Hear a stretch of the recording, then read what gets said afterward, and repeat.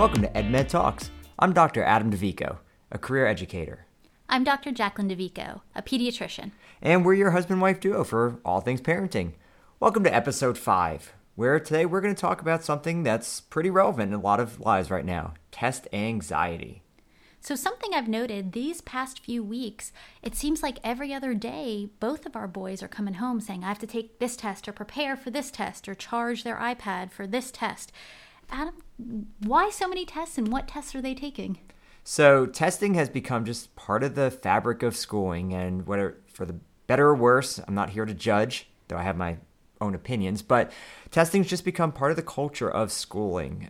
It's partly a accountability measure. So for those that have been around education for a while, you may remember something called No Child Left Behind, and that's where the testing culture really ramped up.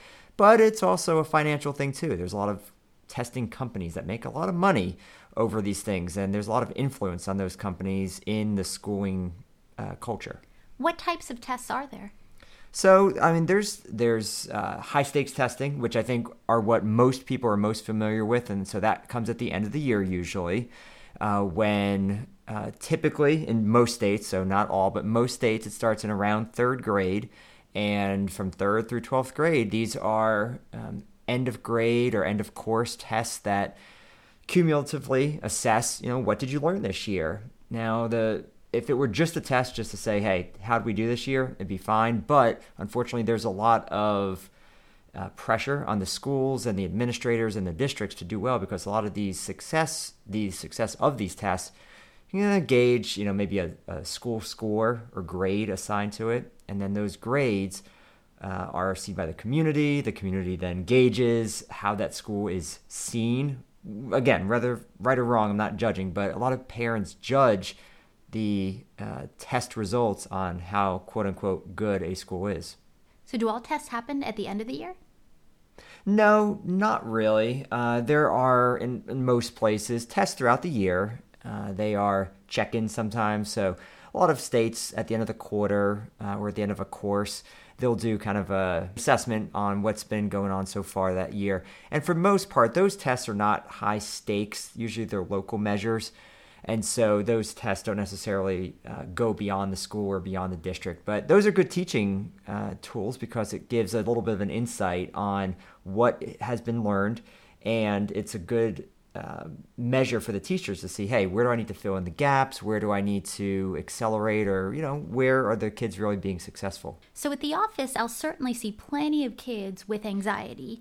Some kids have more generalized anxiety with everyday activities, but some kids will have very specific or situational anxiety, and some of that anxiety is with testing. How often do you see that in schools? I mean, anxiety gets shown a lot in school, and it shows itself in different ways. Some kids, they cry, especially at a younger age, a lot of tears. Sometimes they just freeze up. What happens a lot is kids get stomach aches. They get kind of sick to their stomach. Yeah, I'll see that a lot in the office. So we call that functional abdominal pain. When kids are anxious, nervous, stressed, they have a hard time expressing those words. So often they will get headaches and stomach aches. And so I'll let parents know if something is going on in school and you notice your child is having stomach aches without weight loss, without vomiting, diarrhea, that just seem to happen after school or maybe the night before tests or the night before big activities. Often it's just anxiety. It's their emotions causing those physical symptoms. I'm starting to wonder, our younger son, and his teacher actually noticed this, he's been getting stomach aches on spelling test days. And I did not make that correlation, but he's been getting stomach aches on those days. And I mean, I'll say he's not the best studier. He's also in 2nd grade, but I would not say he puts in a ton of work into going into these spelling tests. So I'm starting to wonder if there's a little bit of anxiety going on, because he's normally not an anxious person.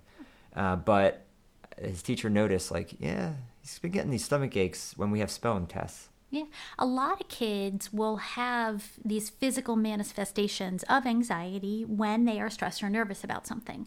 So why does this happen?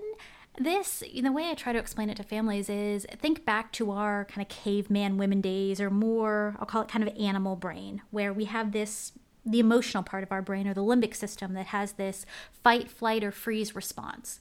If an animal is coming to attack us, it's important for us to have that response, to have our senses kind of heightened. Our heart starts pounding, we sweat a little bit, we are on high alert. So there is a benefit to this in short periods of time. But when it happens recurrent, then it becomes detrimental. Yeah, and we see a lot of kids who do have that test anxiety. Their flight mechanism is, that crying, or they just want to get out of the situation. And, as a teacher, as a parent, I get it. Because if you're wanting your kid to do the best they can, if they're stressed out, there's no way they're going to do the best they can. So it's this really tough situation where you're trying to be like, hey, you got this. Let's do this. We're going to be great. And then they're like, oh, I can't do it. I'm sick. I don't feel well. And no, they're not going to do their best that day. But like I said in the beginning, unfortunately, a lot of these test results directly impact how schools are perceived. And the perception of it may not be completely accurate if you do have kids not doing their best because of, test anxiety and the stress and the pressure. Well, and this testing culture, goes even beyond elementary, middle, high school, even college. To become a doctor, I had to take and score quite high on a test called the MCAT. Then when you get into medical school, there are these 8-hour, sometimes 2 days of 8-hour tests called STEPS that I had to go through. Then I have to study for my pediatric board, which is a full day of testing. And being a doctor is not the only test-heavy career. So it's something that kids are going to deal with possibly throughout their lives into adulthood. I think that's where the discussion needs to come in with, do we need every child to be prepared to take a test? Because some kids will not end up in pathways that require them. But then if we don't give that training, are we setting some kids up for the situation where like, hey, they never got the training, but hey, you would have made a really good whatever profession if you just knew how to take this test better? Well, and this, I kind of look at it as performance anxiety, and testing is one way to perform intellectually. That same performance anxiety can appear if your child plays baseball and they're up to bat and it's really imperative that they get on base. That performance anxiety can happen in a job interview later on in life, or a big presentation where you're trying to win a pitch. That performance anxiety is important for people to do well later in life. So I think those skills of learning how to stop that flight mechanism and really focus on, I'll call it metaphorical fighting, because please don't actually physically fight, but that metaphorical fighting for that test, fighting through that fear and using that anxiety to help you perform well on whatever is making you nervous, whatever that high stakes moment is in your life. And that's a good point. We are always up against something that's going to make us nervous or make us anxious. And so having mechanisms in place to help us cope with this are really important. And as a teacher, and I know as a pediatrician, we get asked a lot, like, what do we do? How do we prepare our kids for, in this case, yes, test anxiety, but other types of situations that are going to be anxiety inducing. And so one thing that I personally do is just validate the feeling. Like, it's okay to feel anxious. Like, yes, there are situations in our lives where we feel pressure, and Jacqueline just went over a bunch of them, and it's okay. Like, it's not a wrong feeling to be anxious. And so if you do have a kid that is facing this type of anxiety, testing or other elements, validate that. And validating a child's feelings is incredibly important in their growth and development when they learn that emotional IQ. Children often have extreme emotional reactions compared to adults, and an adult helping them understand that these feelings are normal and are okay can really help a child then learn how to control these what feel extreme feelings. Another thing too is often preparing kids, whether it's performance or situational anxiety, preparing kids, getting them used to that scenario, getting them used to that feeling can really help. And as we're talking about testing, most teachers do this regularly. And so again, assuming that the testing kind of starts in third grade and acknowledging that some start as early as kindergarten, teachers understand the pressures and the test taking strategies that are involved in doing well on these tests. And so most teachers will prepare the kids by doing test prep questions. A lot of schools and school districts now have online portals and programs that have question banks that mimic kind of an end of grade or end of course assessment. And teachers just generally work with kids on test taking strategies. And so a lot of strategies, if you've ever done a test as an adult, then you probably recognize a lot of these, but things like reading a question twice, reading a passage twice, eliminating answers that are not as logical. If it's a math kind of question, making sure you show all your work out the problem in multiple ways, proving your answers. These are all routine strategies that teachers across the country are doing with their kids regularly. This sounds similar to a lot of advice we give for specific phobias or anxiety. If a child is terrified of dogs, you don't want to drag a child close to a large, loud, barking, aggressive dog right away. You want to first look at pictures of dogs, maybe watch videos, then have them stand near a small, quiet dog. Little steps, baby steps until that child feels comfortable.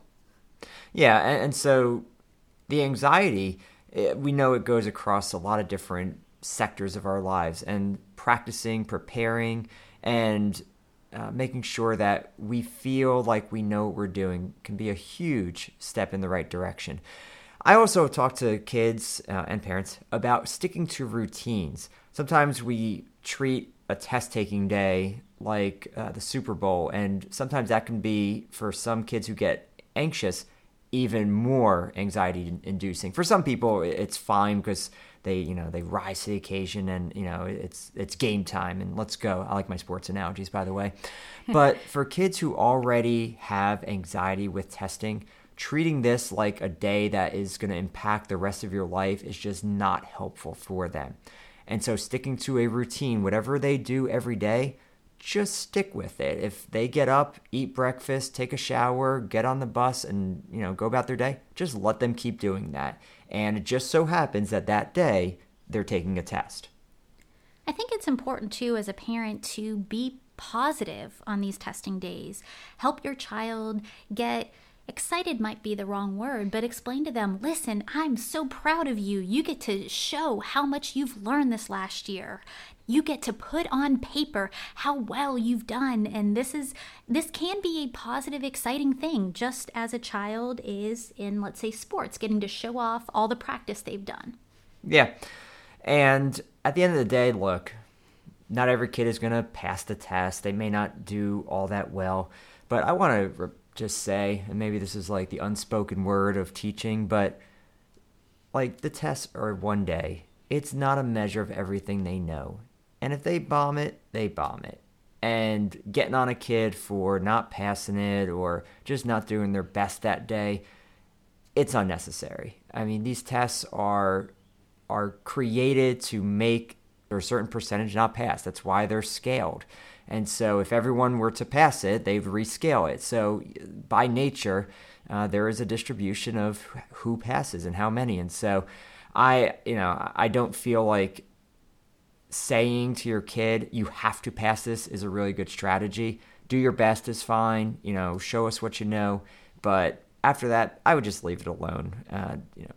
For some kids, just getting them in front of that test that day is more than enough. So I know we've talked a little bit about our older son who had gotten nervous for tennis matches, and we mentioned having kind of a breathing exercises or a ball in his pocket to squeeze when he gets nervous. Tell me, what strategies do you see helpful for kids in a testing situation? So one of the biggest is a breathing exercise. Just taking a deep breath, making sure that you are calm and cool and just level-headed. And I'll tell you what, I've been doing testing for 20 years. I have seen every kind of situation of kids getting anxious, and breathing, calm breaths just continually seems to be one of the most effective. Now, one strategy I like to teach children with breathing is counting while they're breathing in their head.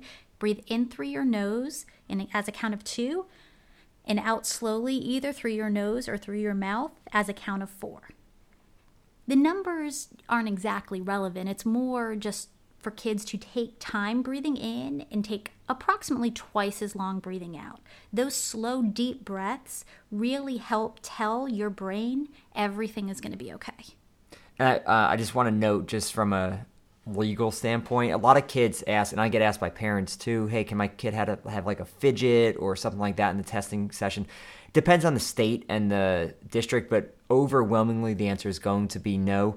Testing scenarios, I'm talking about high stakes testing, so the end of the year kind of state testing situations, the testing room has to be equitable. And so if your child is in a room, if they had a fidget, everyone would have to have a fidget, which is why usually like food is not allowed in those things. If one kid had it, every kid would have to have it. If your child does have a IEP or 504, which we've talked about on previous episodes, that might be a situation where they might have some allowances for a accommodation. But typically speaking, those things like fidgets are not going to be allowed. What might be allowed are extended time, multiple test sessions. Planned breaks is I think one of the better ones. So if your child their brain capacity just needs a break, if they have a 504, planned breaks is a very reasonable accommodation for them. Certainly those clenching and releasing your fists, stretching while you're taking deep breaths, these things would be allowed in the testing room. Oh, for sure. I mean, as long as they're not distracting, because you do have to be mindful of that. Anything that's distracting to the testing session cannot be permitted. And so, man, it's so tough, because we even teach kids sometimes, like kids during the year, we teach them, hey, read that question out loud. But in a testing session, they can't actually use that because it would be distracting to others. So I don't know. I think it's a bit of a catch-22 sometimes when we give these really good strategies for doing better, but then they're not actually allowed to use them in certain situations. So one question I know Jacqueline's going to get a lot more is just medication. Like, can a kid take medication for anxiety? So in general, if a child just has situational anxiety or a specific phobia, they likely would not be put on a daily medication the way they would for generalized anxiety.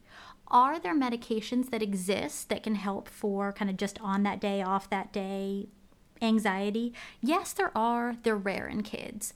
One category that we almost never use in kids is the benzo category, the Ativan, the Valiums. Those are addicting. They also decrease what's called the respiratory center in your brain. And so kids, if they have too much of it, it can tell their brain not to breathe. And we don't want that, especially for testing day. We want kids' brain activity to be heightened. Just to let families know, those medications in kids are most commonly used to break seizures, to lower the brain activity. So not something you want to do on test day. There's a couple others. Generally, they're rare. There's a category of beta blockers. And what beta blockers do is they, when you get nervous, your heart beats real fast. Well, a beta blocker basically blocks that connection or slows down that connection from your brain to your heart, telling it to beat fast. So then your heart doesn't get so fast. I know someone who, before her MCATs, was actually put on a beta blocker and did fantastic later. Not something we typically use in younger kids, but it does exist. There's also a third category, medications called Vistaril or hydroxyzine. It is somewhat similar to a Benadryl in the way it acts, not exactly.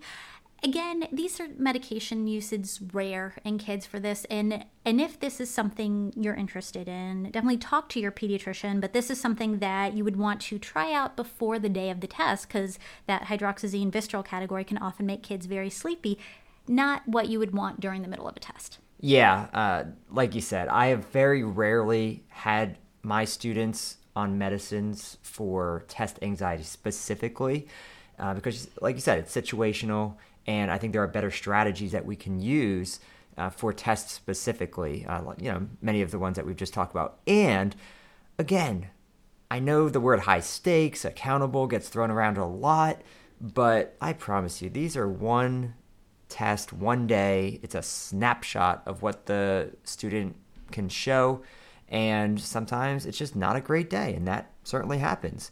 And so as a kid, or for students, for kids, I prefer not to see them on it, but there are certain situations where it could be appropriate. Of course, adults, a little bit different for for anxiety situations sometimes. I had a buddy in college, whenever he had a test or speech or anything, he would, this would be like in the middle of the day, he would, open his liquor cabinet and have a little bit of a shot and go about his way for the test. And I guess it worked for him because it calmed him down. But certainly not something we're going to be doing with the kids.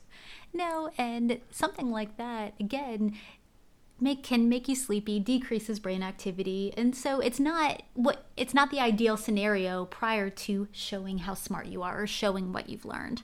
Yeah, I think he was just trying to get through it, just survive. So, nonetheless, on that test day, because there is going to be a test day, I always encourage the kids, dress comfortably, be comfortable, stick to that routine. And this is for kids with or without anxiety. And these are just general testing suggestions. Avoid like the sugar rush. Some parents I've seen have these like donut boxes in the morning for the kids. And what ends up happening is they get so hyper on that sugar. And there are kids that get like overstimulated for the test. And then their brain can't focus either. So a kid who hypothetically should do really well on this test actually has trouble focusing. And then just going back to those testing strategies that most teachers have covered throughout the year. Reading the questions multiple times, checking your answers back, reading the questions multiple times. All those things that I think we know as adults if you've ever taken a test, but we just want to make sure that the kids have these same strategies. Overall, I think it's important, as we mentioned earlier, to stay positive. Overall, I think it's really important as a parent to continue to stay positive. You may personally feel we are in too much of a testing culture. My child's taking too many tests. That is perfectly okay to feel that way. But please don't put that on your child the day of the test.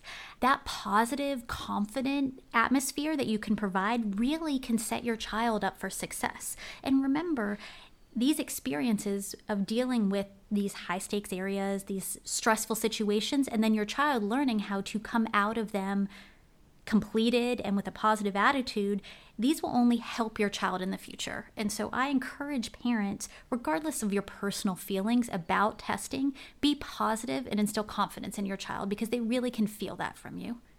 And, if your child is about to take a high stakes test or will in the future, best of luck to them because, they are prepared. I'm confident their teacher has taught them well.